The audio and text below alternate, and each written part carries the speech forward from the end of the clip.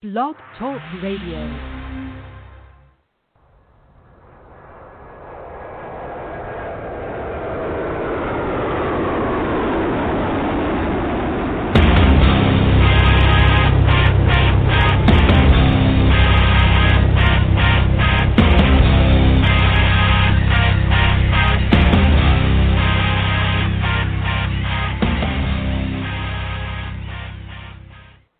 Happy Friday, everybody. Welcome to the Michael Cutler Hour. I am your host, Michael Cutler. It is Friday. It is May 29th, 2020, and I'm happy that you could join me. Those of you who are familiar with me, familiar with my program, know that I was an INS senior special agent, worked for the old INS for a total of 30 years, made law enforcement my life's work, and ever since the terror attacks of 9/11, I've been a determined American, if you will, and New Yorker, to get people to understand the clear nexus between immigration, law enforcement, national security, public safety, and a host of other issues.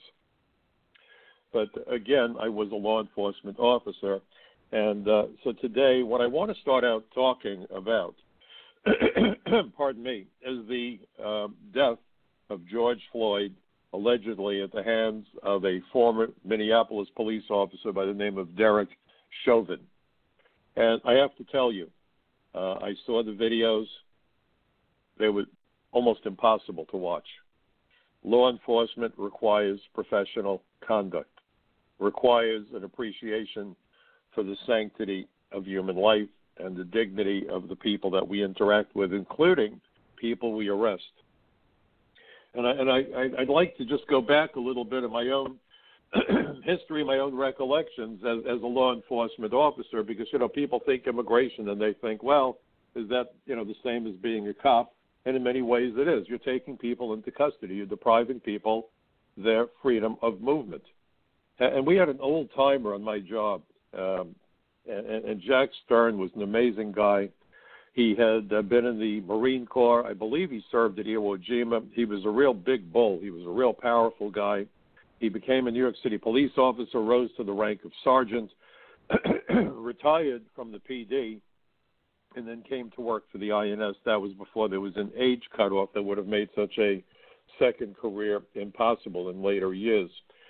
And Jack was one of those guys who became a mentor to so many of us. He took us under his wing and really tried to make certain that we got it right, that we didn't mess up, and that we did a good job, because he understood the significance of the work that we were doing, and he was a real leader. There's not many real leaders in this world, but Jack Stern was a real leader. And he was a fearless guy, but he was also a very sensible and caring man. And, in fact, he'd been a highway patrol cop. I mean, this guy, if you want to talk about macho, we used to jokingly call Jack the Jewish redneck. But he was really a great role model. And I remember as a new agent, he told us a bunch of things that really I jotted down in my mental Rolodex, and they stayed with me throughout my career.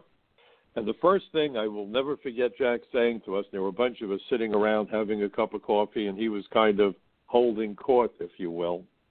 And he said, as a federal agent, you certainly have the right to deprive people their freedom of movement. That's what an arrest is. You have handcuffs, you have a gun to back up the handcuffs. You have the authority, when the situations warrant, and these are very careful situations, to deprive an individual of their freedom of movement. But he said, remember one thing, you will never, ever have the right to deprive anybody their dignity as a human being. Think about that statement. You do not have the right to deprive anyone their dignity as a human being. And he was right. And I can tell you that myself and most of my colleagues made it a practice that if we were going to arrest somebody,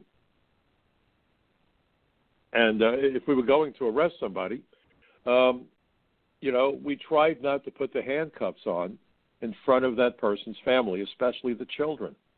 Because we know how traumatic it must be for a child to see their mother, their father, or big brother, whatever, handcuffed and arrested. There's enough trauma going on in that family that you want to be careful to respect the sensibilities of everybody concerned. But not everybody should be in law enforcement. Not everyone has the temperament. And I remember reading an article in an FBI magazine. The FBI published a magazine. I don't know if they still do. It's been many years since I was last on the job.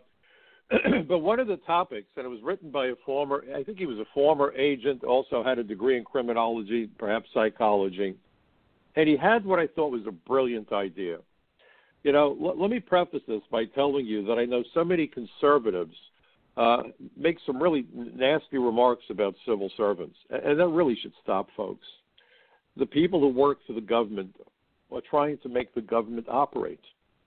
You know, you can't have an army without soldiers. You can't have a hospital without doctors. You can't have a federal bureaucracy that we depend on without the bureaucrats and without the agents.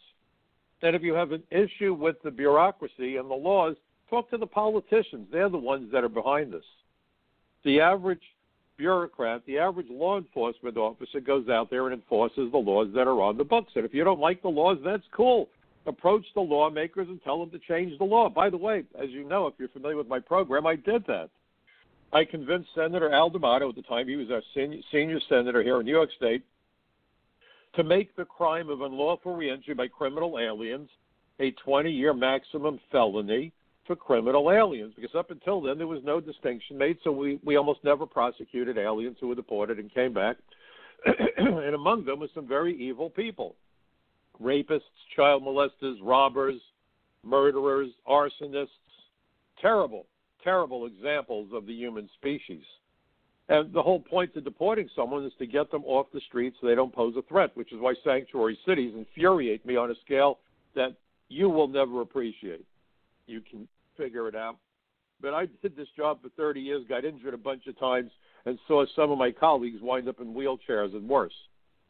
So to make a mockery of the laws that are our first line of defense is insane. It's a suicide pact. But the point is the laws are what they are, and the law enforcement officers enforce the laws that are on the books, not the laws that we wished for on the books, but the laws that are on the books. And so everyone says, well, you can't fire a civil servant. Well, actually, you can. I've been there when other agents were fired. It does happen. And some people don't want to leave the job because they don't want to lose their pension. People say, oh, they get lackadaisical because they can't be fired. First of all, they can be fired. And what most of you don't realize is that the longer you stay in a civil service job, the more the system can pull your chain whenever they want to because you don't want to lose your pension. You may have invested 15 or 18 or 20 years and whatever it is. And for me to retire, I had to meet two requirements, 20 years in law enforcement, which I certainly had, and you had to be more than age 50.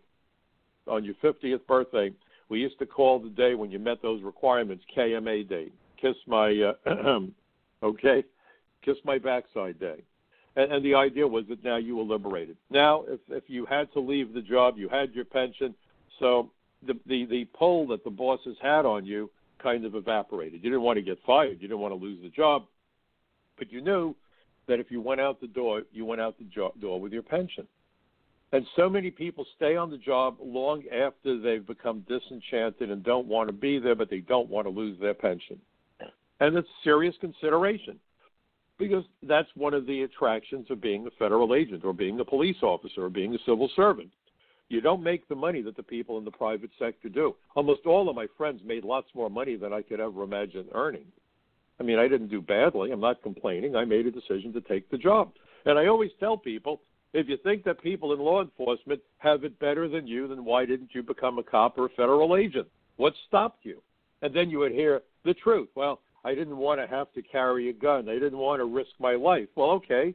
So the people that do risk their lives in part are paid for hazardous duty, if you will. So I'm never envious of anybody else. My parents made sure that I wasn't. They said, if you think someone's got a better deal than you, blame yourself for not being smart enough to do what they're doing. Reasonable statement.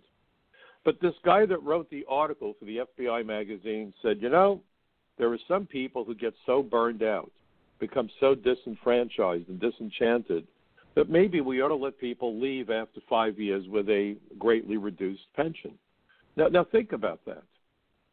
Think about that. People join the military. They sign up for a hitch. It doesn't have to be that they're lifers, as they use the term, people who stay in for a full career.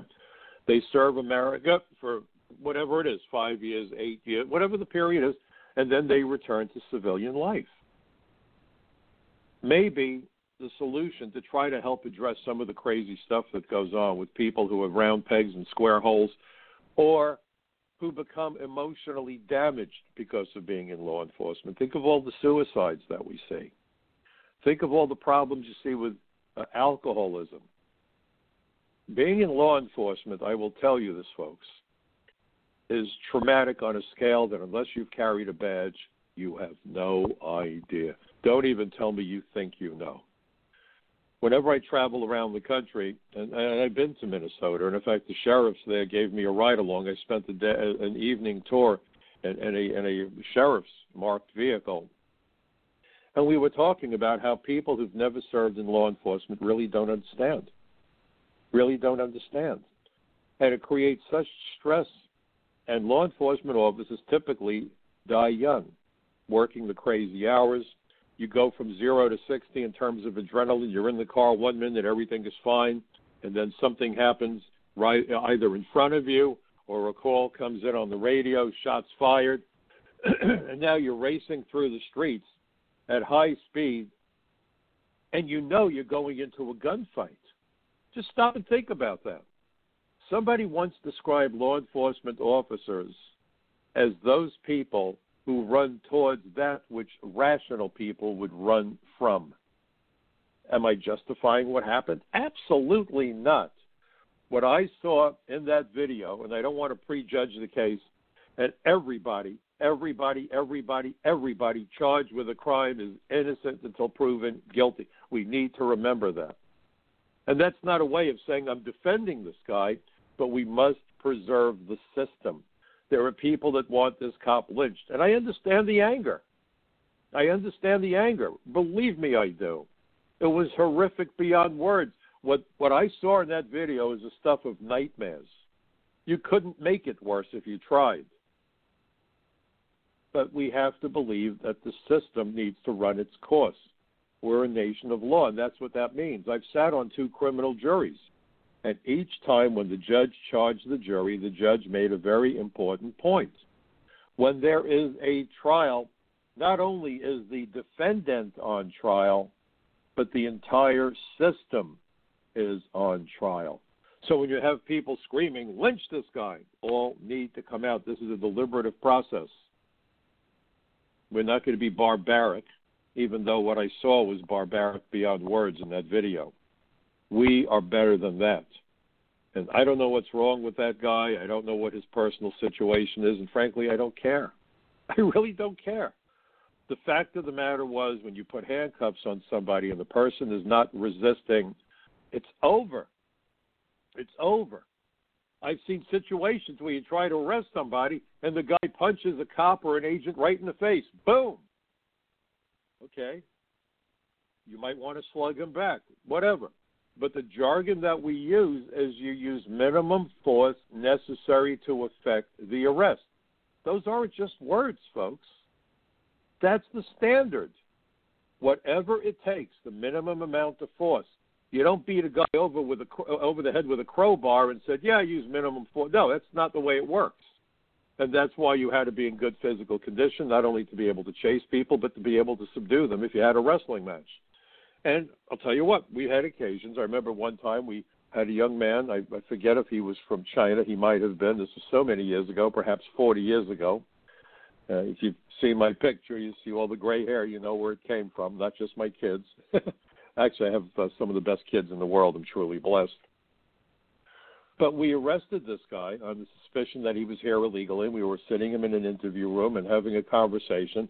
And the more that we went through his immigration file, and we came to the conclusion that this was Friday night, and there was no choice, that he needed to see a judge. There was no way we could release him. He had jumped bail previously. So, and we gave him the news. We said, okay, listen, you're going to spend the weekend in lockup, and you'll be seeing a judge first thing Monday morning.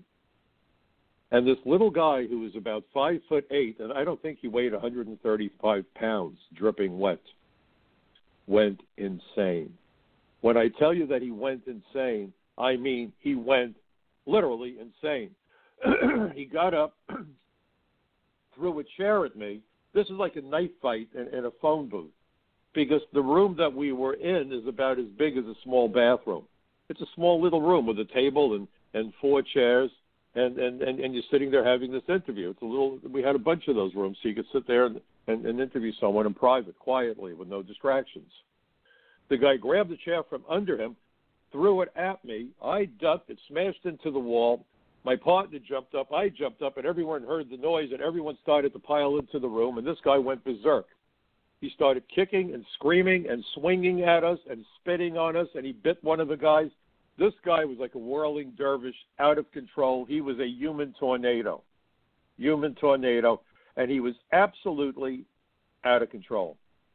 It took 5 of us. Picture this, 5 of us in that tight room with the table and chairs to finally subdue him. And we wound up not only handcuffing his arms behind his back, we handcuffed his legs together, his ankles, and we dragged him out of the room. And by the time it was over with, several of us, including him, wound up in the emergency room. And our guys were actually injured worse than he was. And we were furious. He bit one of us, spit at us, kicked us, threw stuff. I mean, it was just insane. The guy, I'd never experienced anything quite like that, and never experienced it again. But this guy just absolutely snapped. We didn't start beating him up after the fact. He's in handcuffs. We've subdued him. He's going nowhere. We arranged for him to get treatment at the emergency room. We brought him back. We put him in the lockup. We warned the detention officers, this guy is a problem. Keep an eye on him. You may want to put him in isolation for the weekend because he's completely out of control. The guy was, I don't know if he had mental illness issues. I don't know if he had been taking any drugs. But he went from 0 to 100 in a millisecond. He was calm and everything was great. And then I said, listen, the reality is you're going to have to see a judge on Monday and we can't let you go. And that was it. Someone flipped on the switch and this guy went into overdrive. And even under those conditions, he just had some bruises. Nobody, broke chairs over his head. Nobody choked him. Nobody pummeled him. He had minor injuries. Actually, his injuries weren't nearly as bad as the injuries of a couple of my colleagues. They were far worse off. I think somebody wound up with a broken arm or a broken leg or something when he threw a chair. The point is, it's a matter of professionalism. This isn't about getting even with somebody. This isn't tag team wrestling like you see on TV. Your job as an agent is to contain the person, subdue the guy, and make sure that he's not going anywhere. And once you've achieved that, it's over. So to see a guy on the ground backcuffed, not resisting, saying he can't breathe, and more facts are coming out that are even more disturbing, I have no excuse for what I saw. I can't even begin to comprehend what I saw. But the rioting, my goodness. The president made a statement, and he said, looting, shooting follows looting, whatever. I know what the president was saying. In fact, somebody was killed in Minneapolis that night during the rioting. Someone got shot. I don't know if the person was defending himself, his property, his store. Who knows? And I know what the president meant. And, those of you who are familiar with me, those of you familiar with my program, my dad was a tradesman, a construction worker, my biggest hero, next to my mom. I had 2 of the best parents in the world. I was very blessed. I'm me purely because of who my parents were and how they raised me. I've been on my own since I was 21. If they hadn't done the job with me, preparing me to be an adult, I think I would have crumbled and collapsed. Instead, I managed to do what I had to do. And I've always played a game, and I'll let you know my game, and I know it's not going to happen. But after I came home from burying my mom, I was 21 years old, and the game that I played, I had no brothers or sisters. I was really on my own. It was just me and my dog. And the game was, if tomorrow there was a knock on the door and my mom and dad or dad or both of them would be there, that God had given them a miracle. And again, I knew this wasn't going to happen, but it was a way to keep my head in the game, so to speak, that if they knocked on the door and said, Mike, we just want to see how things turned out, that I wouldn't embarrass them or have to make excuses. Doesn't mean I didn't make some bad decisions in my life. We all do. But I don't think they would look at me and feel horrified and think, oh, my gosh, what happened to our son? And, they really gave me the values by which I've lived my life. And it was about fairness, and it was about decency, and about respect for other people's property. But my dad, as a construction worker, construction workers are not about nuance. Black and white. If my dad asked me a question, he expected a very short answer. If I gave him a lengthy answer, he'd get very irritated, look over the top of his glasses, and he'd say, Mike, if I wanted a story, I'd ask you for a story. I didn't ask for a story. I asked you a question. Now, what's the answer? Donald Trump reminds me of my dad and all those great construction workers that I grew up with because, let's face it, he's involved with the construction industry. From what I've read about his bio, he worked on construction jobs where his father was building buildings and so forth. There's no better workers than blue-collar construction workers. And it's a very exacting profession. It's no different from college. My father had, I believe, a 4-year apprenticeship. They don't just hand you a wrench and say, here you go, you're a plumber, go build something. You start out as an apprentice and a helper, and it takes years before you get that union card.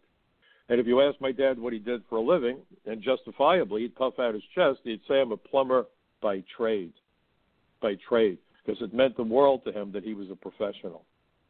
But his choice of language was typical of construction workers. Never in front of my mom, because that would have violated his sensibilities, but away from the house, the 4-letter language was interesting. And his friends were the same way. And they weren't about nuance, and neither is Donald Trump. But I think when Trump tried, I'm not trying to be an apologist for Trump either.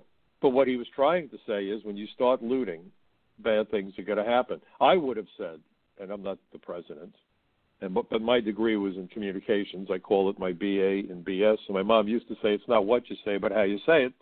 I would have been inclined to say violence begets violence, and I fear that with all of the violence playing out in those streets, all those businesses being destroyed, the livelihoods of so many families being wiped away, this pattern of violence has to stop because violence begets violence. And that's the last thing we want to see, not just in Minneapolis, but anywhere. It's right to demonstrate. I'm a huge supporter of the First Amendment. I do it right here in my program. I do it when I've testified before Congress. I've done it in front of, when I've been able to speak in front of members of the armed forces in public events and radio shows that I'm invited on and TV shows. I'm a great believer in the First Amendment. I've always said that. We need to defend the First Amendment. If you lose the First Amendment, you're no longer free. Look what's happening in Hong Kong, and we'll get to that momentarily.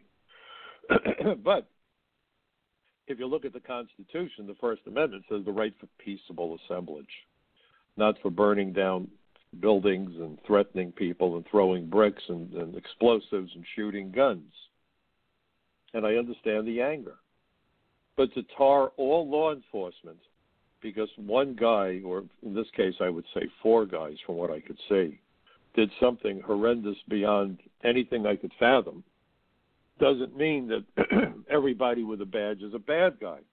The great majority of men and women in law enforcement are among the best people in the world. It's been a privilege to be a law enforcement officer. I worked very closely with the New York City Police Department. I worked closely with the New York State Police, the New Jersey State Police, police departments from other countries.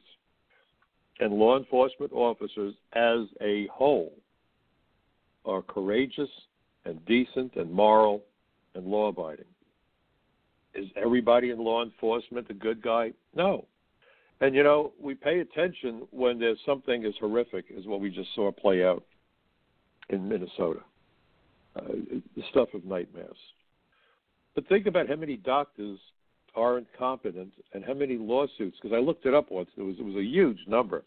Every year, how many lawsuits are filed against doctors, how many doctors have their license to practice suspended, how many are even prosecuted for malpractice, causing people health and even their lives because they screw up. There are doctors who shouldn't be doctors. There are airline pilots who shouldn't be airline pilots. We've all had teachers who certainly shouldn't have been teachers. In law enforcement, though, if you're a round peg in a square hole, lives can be lost. Tremendous damage can be inflicted on society and on individuals. We need to maybe change the way we do business, how we recruit law enforcement. I've been thinking about this all day, that article I read decades ago about maybe telling people, you know what, you've done 5 years, we'll give you, I don't know, a 20% pension, a 25% pension. Go become a school teacher. Become an auto mechanic. Do something else. And cops burn out. They do. If you're a police officer and you've been patrolling a community and you see children go from child to teenager to criminal, or a girl that maybe you've always said hello to, in the morning you find out she was murdered or raped, it does damage. I remember walking into the house of a drug dealer. We had a warrant on this individual, and there was a little baby, not even a year old, crawling around on the floor with a diaper that hadn't been changed probably in days, and this kid was crawling around on top of crack vials and bullets. And the baby's diaper had leaked all over the floor, and the mother and the father of this child were going to be taken into custody. The guy was wanted for murder in Florida. We brought in a SWAT team. The child had to be given over to child welfare. We walked out of that apartment, and I was with a homicide detective who had helped with the case, and he walked out of the apartment, went to the curb, and puked. Now, this is a tough character, a guy that was used to seeing dead bodies. But seeing that little 6 or 8 month old child crawling along on crack vials and cutting his hands because the crack vials had broken and cut him. And you look at this little kid, like I say, 6 or 8 months old, whatever, an innocent little child. And if I remember correctly, his father was from Jamaica. A major drug dealer was accused of killing 2 police officers in a shootout in Florida. When you see this stuff, I'm going to tell you, a piece of you dies when you see a child in that kind of distress. You have to be an animal not to be affected by it. And when you see enough of those situations, it has an impact. And so we have cops committing suicide, cops with a drinking problem. Is that what happened with this cop? I have no idea. And I'm going to tell you right up front, I don't care. Because from everything I've read, he was involved with other incidents, many other incidents. Where was his department to say, hey, you're out of here? We had 2 agents, I remember, when I was a new agent, who had made arrests.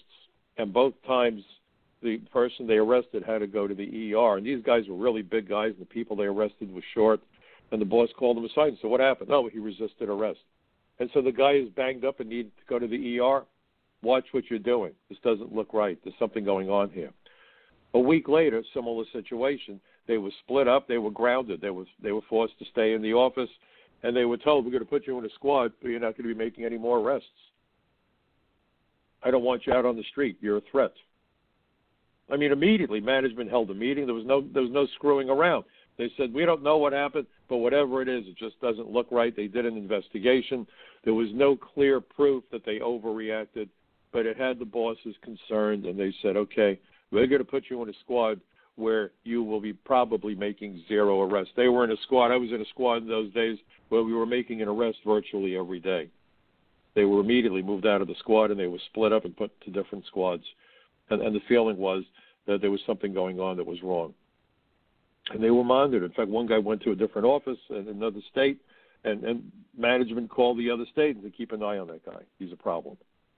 And apparently they never had an incident after that. It was enough to shake them up to understand that you don't conduct yourself in a certain way. And the people that were injured, was no big, it wasn't, that they were in life or death situations.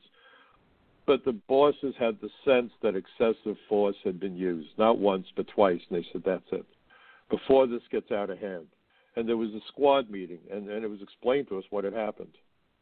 And it was hammered into our heads, minimum force necessary to effect the arrest means minimum force. But to see politicians using this as a political device, if you will, is beyond anything I could imagine also. We've got to stop this nonsense about politicizing everything and just look at the situation and say, where do we go from here? How do we prevent these tragedies from happening? How do we end what might well have been a case of bigotry? And I have to tell you, I'm Jewish, Jews aren't necessarily visible as Jews. My last name, Cutler, that could be anything. And I can't even tell you how hurtful it is when sometimes I'd be talking to somebody and they'd start telling you anti-Semitic jokes like it's a big ha-ha. And then you look at the guy and you say, by the way, I'm Jewish. Oh, I didn't mean anything by it. Oh, no, then why did you tell me that? And then they look at you. Well, can I apologize? No, you can't apologize. You can't take it back. You're a jerk. Nobody physically hurt me. But the mindset of bigotry that we're going to treat each other differently, and it's fostered by the media, folks. When you have people going out there talking about, white privilege, I didn't experience white privilege. I was privileged to have the parents I had, but everything I did, it was me working for it. When you see the news, do media, do polls, the elections are coming, black voters, Latino voters, Jewish voters, Christian voters. No, we're American voters. If you want to talk about demographics, then let's talk about people that are retired versus someone getting out of college. My concerns are very different from my kids' concerns. If you live on a farm, you're probably very concerned about soybean prices. Try to ask someone in Midtown Manhattan if they care about soybean prices, they'll laugh at you. But then if you go to the farm and you talk about mass transit, they're going to have a good yuck over that and say, why the heck would I give a damn about subways? I live on a ranch or I live on a farm. Those are demographics that make sense. The guy that dropped out of high school has different concerns from the worker who has a PhD and is doing research. Different concerns. People who have kids have different concerns from people who don't have children. These are rational demographics. But what do you see in the news all the time? Black voter, Latino voter, this vote. It's divisive. It's anti-American. I thought, fool that I am, that America's slogan, so to speak, is e pluribus unum, out of many one. If we're supposed to be out of many one, why are we differentiating the dreams of blacks from Latinos, from whites, from Jews, from Christians? All Americans, I think, and I don't care if you lean left or right, I'm a registered Democrat. All Americans want the military to keep our enemy as far from our shores as possible, law enforcement to make our streets safe, and the schools to educate our children effectively. You would think. But how frequently do you hear this crap? Black voters want this, and Latino voters want that. And it's divisive, and people start to believe the nonsense. They think, gee, I guess since I'm a Latino, I should be wanting that, or I should be wanting something different because I'm Jewish. No, it doesn't work that way.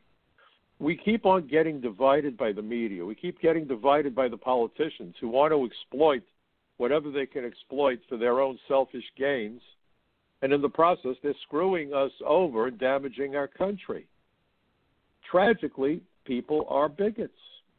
Racism, bigotry, prejudice, unfortunately, it's there, usually out of ignorance. I remember working with one guy who said to me, he said, Mike, you're the first Jew I've ever worked with, and I always thought Jews were strange because I grew up in a neighborhood and went to a school. I went to Catholic school, and you're the first Jew I've ever known. And he says, you guys are pretty cool. And I just looked at him. I said, oh, really? Shocker, isn't it? And he said, no, but I just wanted to tell you that I feel like a fool. Probably the best story I can tell you, and it's worth repeating. I worked at Brooklyn College because I had to support myself and my mother, especially after my dad died, and a year later, she was gone. And one of the jobs I had was I was a projectionist, and I worked in the audiovisual center, and I photographed art books for the art classes. We made slides out of it, and then those slides were used in the art classes so the professors could point to those slides. So I would make the photos at Brooklyn College, and then sometimes I would actually be out in the projection booth projecting those images on the wall for the art classes. We had a guy come and work at Brooklyn College. He was a very quiet black man, very unassuming. You would almost think, I won't say boring, but sort of almost nerdish. A really nice guy, very considerate. He was always concerned because we used to use really hot floodlights during the summer in that little room. It would get to be over 100 degrees in there. And he would come in every 15 minutes, knock on the door and say, go take a breather, you're in there too long. He was one of the gentlest, kindest men I ever knew. His name was George Bing. And one day I got into a discussion with George about my love of aviation. My heroes growing up were astronauts and test pilots. I got letters from Alan Shepard and Gus Grissom. I did a little single-engine flying after my mom died, but back then, this is while she was still alive. But I told him how much I loved airplanes. Well, guess what? It turned out that George Bing, this wonderful, quiet, gentle guy, had been one of the Tuskegee Airmen. Think about that. And I hadn't really known much about the Tuskegee Airmen. So we were in the library. That's where the Audiovisual Center was. And he picked up a couple of books for me to read. And my gosh, I was hooked. He used to fly P-51 Mustangs over Europe during the Second World War. And you would never know it. And he told me how difficult it was. He wanted so much to defend America, but because they were black, they were treated like second-class citizens. And it led to some unbelievable conversations about racism and bigotry and slavery and the military. I wish I had stayed in touch with George. Now, the interesting story to that is one day there was, I believe on Martin Luther King's birthday, a contest that they talked about on television. I had lost touch with George Bing. I graduated and went on to my career. And it turned out there was this young man who was Italian-American, and he wrote a piece on the horrors of bigotry and racism. And his father, or his grandfather, I guess, or uncle, one of his family members, forgive me for not knowing this, it might have been his uncle, was a bomber pilot in the Second World War. Now, for those of you not familiar with the Tuskegee Airmen, please take the time and go look it up. It'll blow your mind. And it'll show you how stupid we can be as a species, as human beings. But the P-51 Mustang was specifically designed as a fighter escort to escort our bombers over Germany so they could do their bombing runs without being shot down by the Messerschmitts, by the German Luftwaffe. And he said that his I believe, uncle was probably the most racist guy in the world, used the N-word with great profusion. He was just a hateful sort of character. And he was in his 20s, and he was flying over Germany, and out of the sun came a flight of Luftwaffe fighter planes. And they figured they were dead because, you know, they were these big lumbering bombers, I guess B-17s or maybe B-29s, lumbering bombers, not maneuverable. They're sitting ducks. And as these Messerschmitts started diving towards them, from the opposite side of the sky came a flight of P-51 Mustangs, and they blew every Nazi plane out of the sky. And he said, you know, his uncle was crying joys of tear because he thought he was about to die. He wasn't going to go home to see his mother again. And the pilots from the other plane, once all the Nazis were where they belonged, dead, this P-51 Mustang pulled up even with his cockpit. And he went to salute the pilot and saw this big black face staring at him. And he said when he landed, his uncle ran up to this black guy, hugged him and kissed him on the cheek. And he came home and he told his family what an idiot he was, because if it wasn't for the brilliant flying of those incredible aviators who happened to be black, they're not black aviators, they're aviators who happen to be black. We're all human beings and we're all Americans, damn it. Chokes me up. That was the last time he ever used the N-word. In fact, he invited a bunch of those pilots over to his house for dinner after the war and so forth. Well, the reward that this kid got, it was on television for writing this really great story, was to go up in a B-17 bomber with one of the members of the Tuskegee Air Force. As it turned out, it was George Bing, and I got to see him on TV walking out to the airplane with this young man who, as a high school senior, wrote that amazing story about his uncle and how he went from being a bigot to being a good American when the Tuskegee Airmen saved his life. This is the kind of stuff we should be focusing on. I'm tired of people trying to make political hay out of bigotry and stupidity. And if you really want to help American kids living in poverty, stop the bullshit speeches, for God's sakes. Start finding opportunities for Americans living in poverty to have good careers, and don't tell me that $15 an hour is going to do it. If you want to break the cycle of poverty, the key, folks, is education. The key is also effective immigration law enforcement. I've made this point innumerable times. We keep on bringing in high-tech workers to displace American workers, and I want to know why the hell we're doing it. Alan Greenspan testified for Chuck Schumer and said that the solution to wage inequality is to make American high-tech workers compete with foreign workers who will work for less money. That way we get rid of the wage premium that we're paying to the American privileged elite. And for Greenspan, the privileged elite are middle-class workers. And neither party stands up to that. The media wouldn't cover that hearing. I confronted Bob Goodlatte, the chairman of the House Judiciary Committee, and I said, how the hell do you let that stand? I said, this guy testified on behalf of Chuck Schumer. I said, you're a Republican. Why the hell aren't you going after them? Well, it turns out that Bob Goodlatte was an immigration lawyer who specialized in H-1B visas, and he told me how his son loved H-1B visas and would love for him to bring in tens of thousands of more brilliant programmers. And I checked out who his son was. His son got to start with Zuckerberg at Facebook. Poverty is a disease, and it's a curable disease. Really it is. But there was an interesting article that said that children living in poverty suffer the equivalent of an 18-point reduction in IQ. Poverty, hunger. It's hard to study when the loudest noise you're hearing is your stomach grumbling. It's hard to believe in the future when you live in abject poverty and you live in an apartment house where there's no heat in the wintertime and rats run through the buildings. I know, I've been in those buildings doing my job as an agent. We need to wake up, America. We're better than that. We're told about the American dream, but it seems like Americans need not apply, but we'll do it for illegal aliens who shouldn't be here. We're using deceptive language to confuse people. We're told the word alien is terrible, but the A in DREAM Act is alien, as in development, relief and education for alien minors. We're more concerned with providing the American dream to people who shouldn't be here than with providing the American dream to American kids of color. I want someone to explain that to me. I really do. I want someone to explain to me how these companies that claim to be green, like Apple, can build their factories in third world hellholes like China, where there are no environmental standards. There are no safety standards. Oh, we're green. Yeah, sure. The only green they are is the green in terms of money, which brings us to where we are with China today. We've had a succession of administrations going back to Nixon and Kissinger that have opened up China. Why? To placate the businessmen. Oh, we've got cheap labor and we have a new market. Let's do it.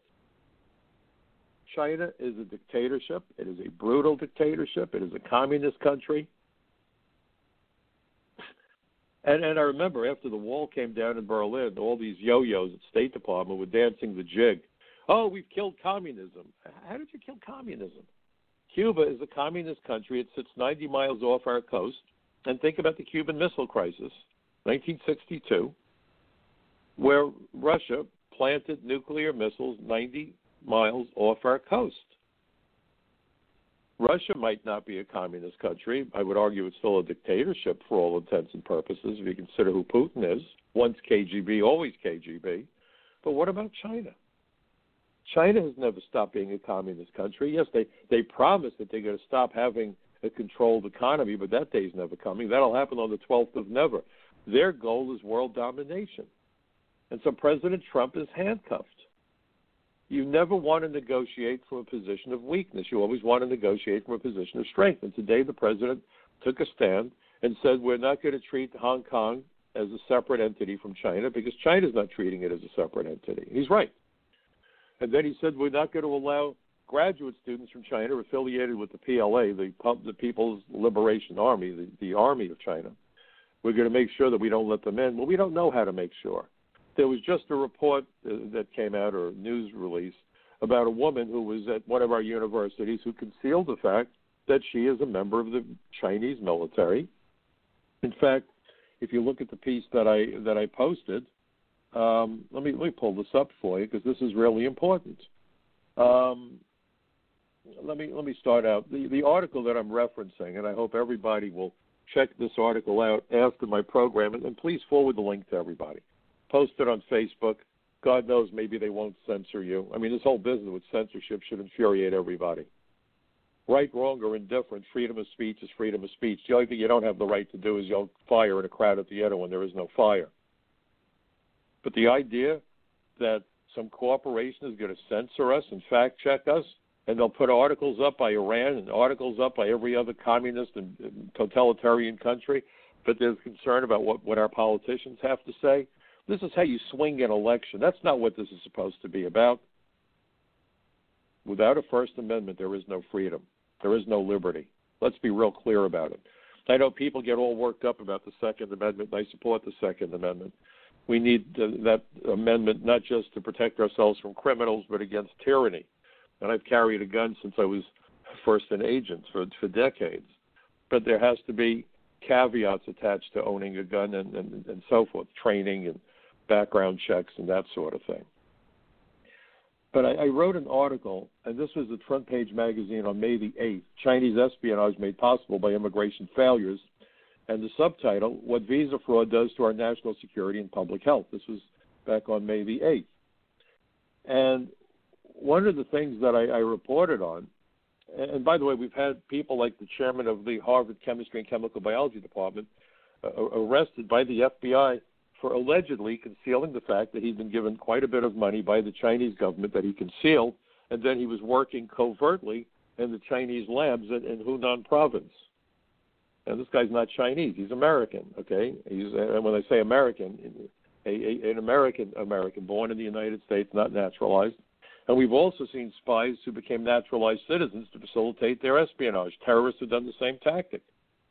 But this guy, Charles Lieber, is alleged to have committed a serious offense with the Chinese government.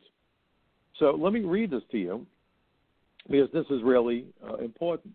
On January 28, 2020, the Department of Justice issued a press release. Harvard University professor and 2 Chinese nationals charged in 3 separate China-related cases that began with this excerpt. Here's the excerpt. The Department of Justice announced today that the chair of Harvard University's Chemistry and Chemical Biology Department and 2 Chinese nationals have been charged in connection with the aiding of the People's Republic of China. Dr. Charles Lieber, 60, chair of the Department of Chemistry and Chemical Biology at Harvard University, was arrested this morning and charged by criminal complaint with 1 count of making a materially false, fictitious, and fraudulent statement. Lieber will appear this afternoon before Magistrate Judge Marianne B. Bowler in federal court in Boston, Massachusetts. Yang King Ye, 29, a Chinese national, was charged in an indictment today with 1 count each of visa fraud, making false statements, acting as an agent of a foreign government, and conspiracy. Ye is currently in China, or Yi rather, Y-E. Zhao Song Zheng, 30, a Chinese national, was arrested December 10, 2019 at Boston's Logan International Airport and charged by criminal complaint with attempting to smuggle 21 vials of biological research to China. On January 21, 2020, Zheng was indicted in 1 count of smuggling goods from the United States and 1 count of making false, fictitious, or fraudulent statements. He's been detained since December 30, 2019. Yang King Yi is believed to currently be in China. Her indictment alleges that she concealed her position as a lieutenant in the People's Liberation Army of the Chinese Communist Party, and that she was under the direct supervision of a colonel in the PLA, People's Liberation Army, at the time that she applied for her exchange visa, J-1 visa, to attend Boston University's Department of Physics, Chemistry, Biomechanical Engineering, and Center of Polymer Studies. It is further alleged that, consistent with a position in the People's Liberation Army, she was tasked with, among other things, conducting research, assessing U.S. military websites, sending U.S. documents and information to China by masking her affiliation to the PLA. So the president said, well, if you're involved with the PLA, we're not going to let you in. She was involved with the PLA, and we did let her in because she was able to conceal that membership. You would think the president would want to take a sterner measure. I would like to see something stronger than that. Here's the problem. My mother used to say to me, you don't throw away the dirty water till you have clean water. At least 95% of our antibiotics are manufactured in China. Much of our equipment that we need for medicine and industry are manufactured in China. So those companies that are telling you, oh, we're green, we're looking out for the environment. Really? If they were looking out for the environment, they wouldn't be moving their operations to third world countries that have no controls over the environment. Think about that. More lies, more BS, more nonsense. And because most of our antibiotics and other vital materials and sources of materials is in China, They could turn off the spigot tomorrow. China could tell us tomorrow, we are going to lock everything down. You're not getting anything. They already said that with the coronavirus.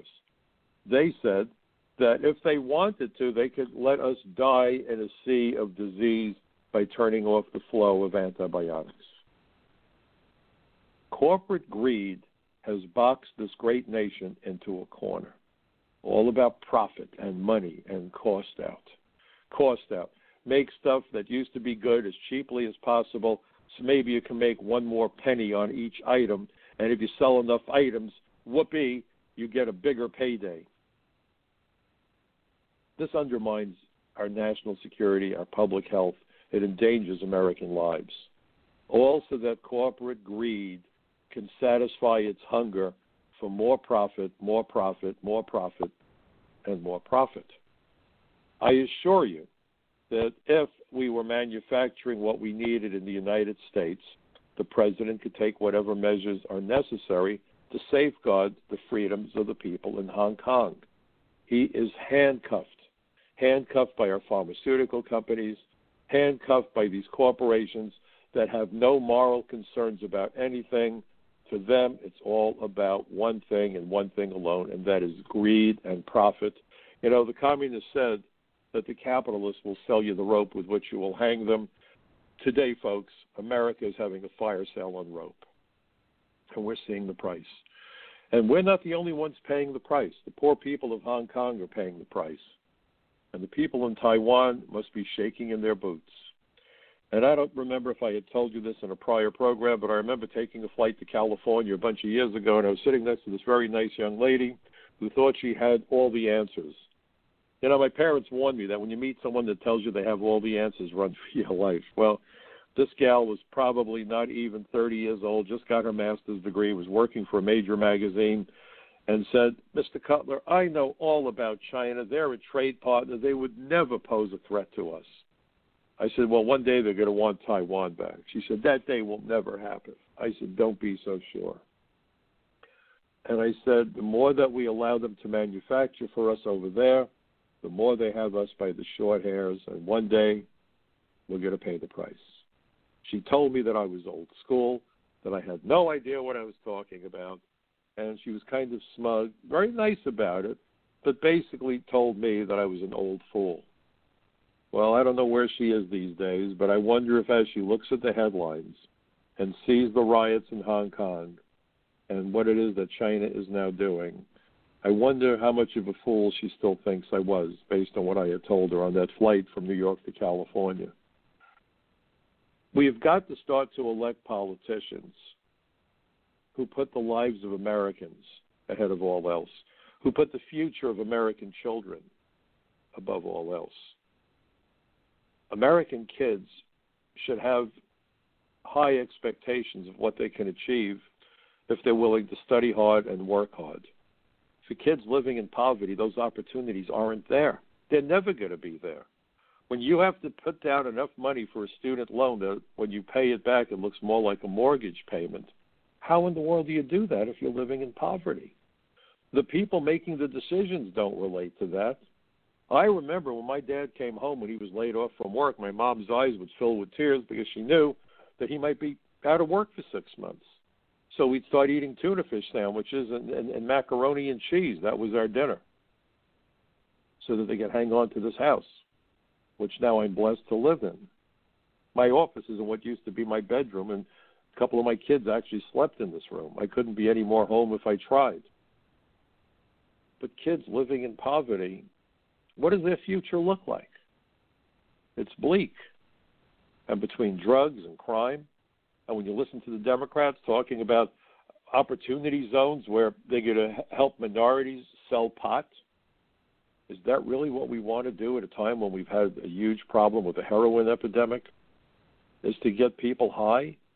Why? So that they won't bother you, so that they'll be stoned and not know what's going on? We know that when children, teenagers use marijuana, it does permanent damage to their brains. With friends like that, these kids don't need enemies.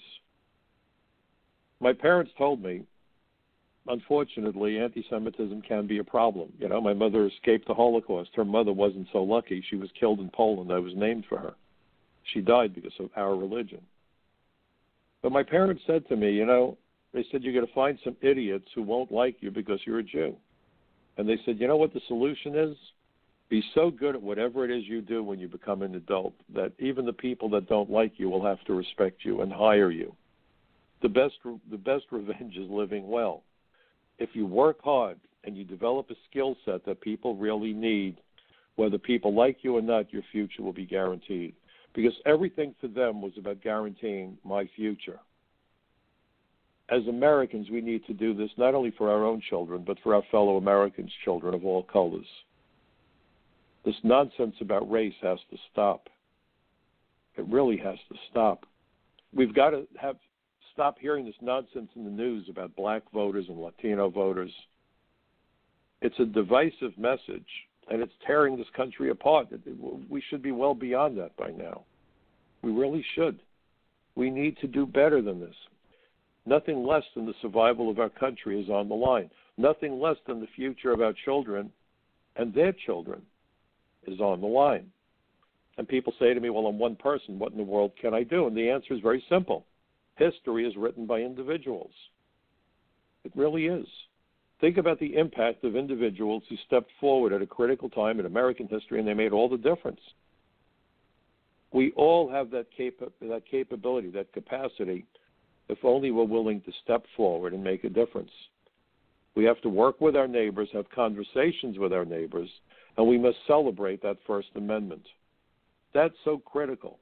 Let's get away from the personalities and the toxic screaming and all that other nonsense. This country's enemies love it when we fight with each other. You know, a house divided against itself cannot stand. Abe Lincoln was completely right. As Americans, we should be focusing on what makes us most similar, not what makes us most different. And believe me, the similarities far and away outweigh any differences that we may have. It's about having morality, about having hope in the future, and about being good citizens by being involved in the political process. You can't be a good parent if you're not involved in the process, because our children are depending on us. And one day our grandchildren and their children. The question is, what kind of a world will we have left them? What will the legacy be that we will be remembered for? Will we have done the right thing or the stupid and lazy thing? Only we can write that history, and we're writing it every day. And what I saw happen in Minnesota broke my heart. We should never see anything like that again. We have to have accountability in law enforcement, but accountability also from the politicians that we elect to represent us and our communities and our country. And too many politicians get into office and they think they have all this power. Well, that guy Jack Stern that I told you about in the beginning of this hour also said to us that with that authority that you're given with that badge comes great responsibility and accountability. And he said, you know, if you're ever involved in an incident, always write the memo the best way you can. But he said you should never have to write the great American novel to justify the actions that you may have taken when you were on duty. You know, be honest, show integrity. Boy, that's a word that we don't hear enough about these days, integrity. It's a word that we need to start to demand of those people that we elect to public office. We need to demand and expect from them integrity. And when they fail to live up to that standard, we need to dump them. We're a nation of over 320 million people. We should be able to find some good leaders out of a population that's that big and that diverse. As always, I want you to know it's really great spending an hour with you at the end of the week. I hope my program is thought-provoking. Please check out my podcasts over here at michaelcutler.net. Well, that's my website, actually, and the Michael Cutler Hour. Also, please remember that I do podcasts with Dennis Michael Lynch at Team DML. It is a subscription service, but I think it's one that you'll find worthwhile. Again, that's over at Team DML. Check out my articles at Front Page Magazine. If you like the articles, post the links on Facebook and send them to as many of your friends as you can and create what I call a bucket brigade of truth. Please remember, folks, democracy is not the spectator sport. I look forward to seeing you again next week right here at the Michael Cutler Hour. Have a great week. Stay well.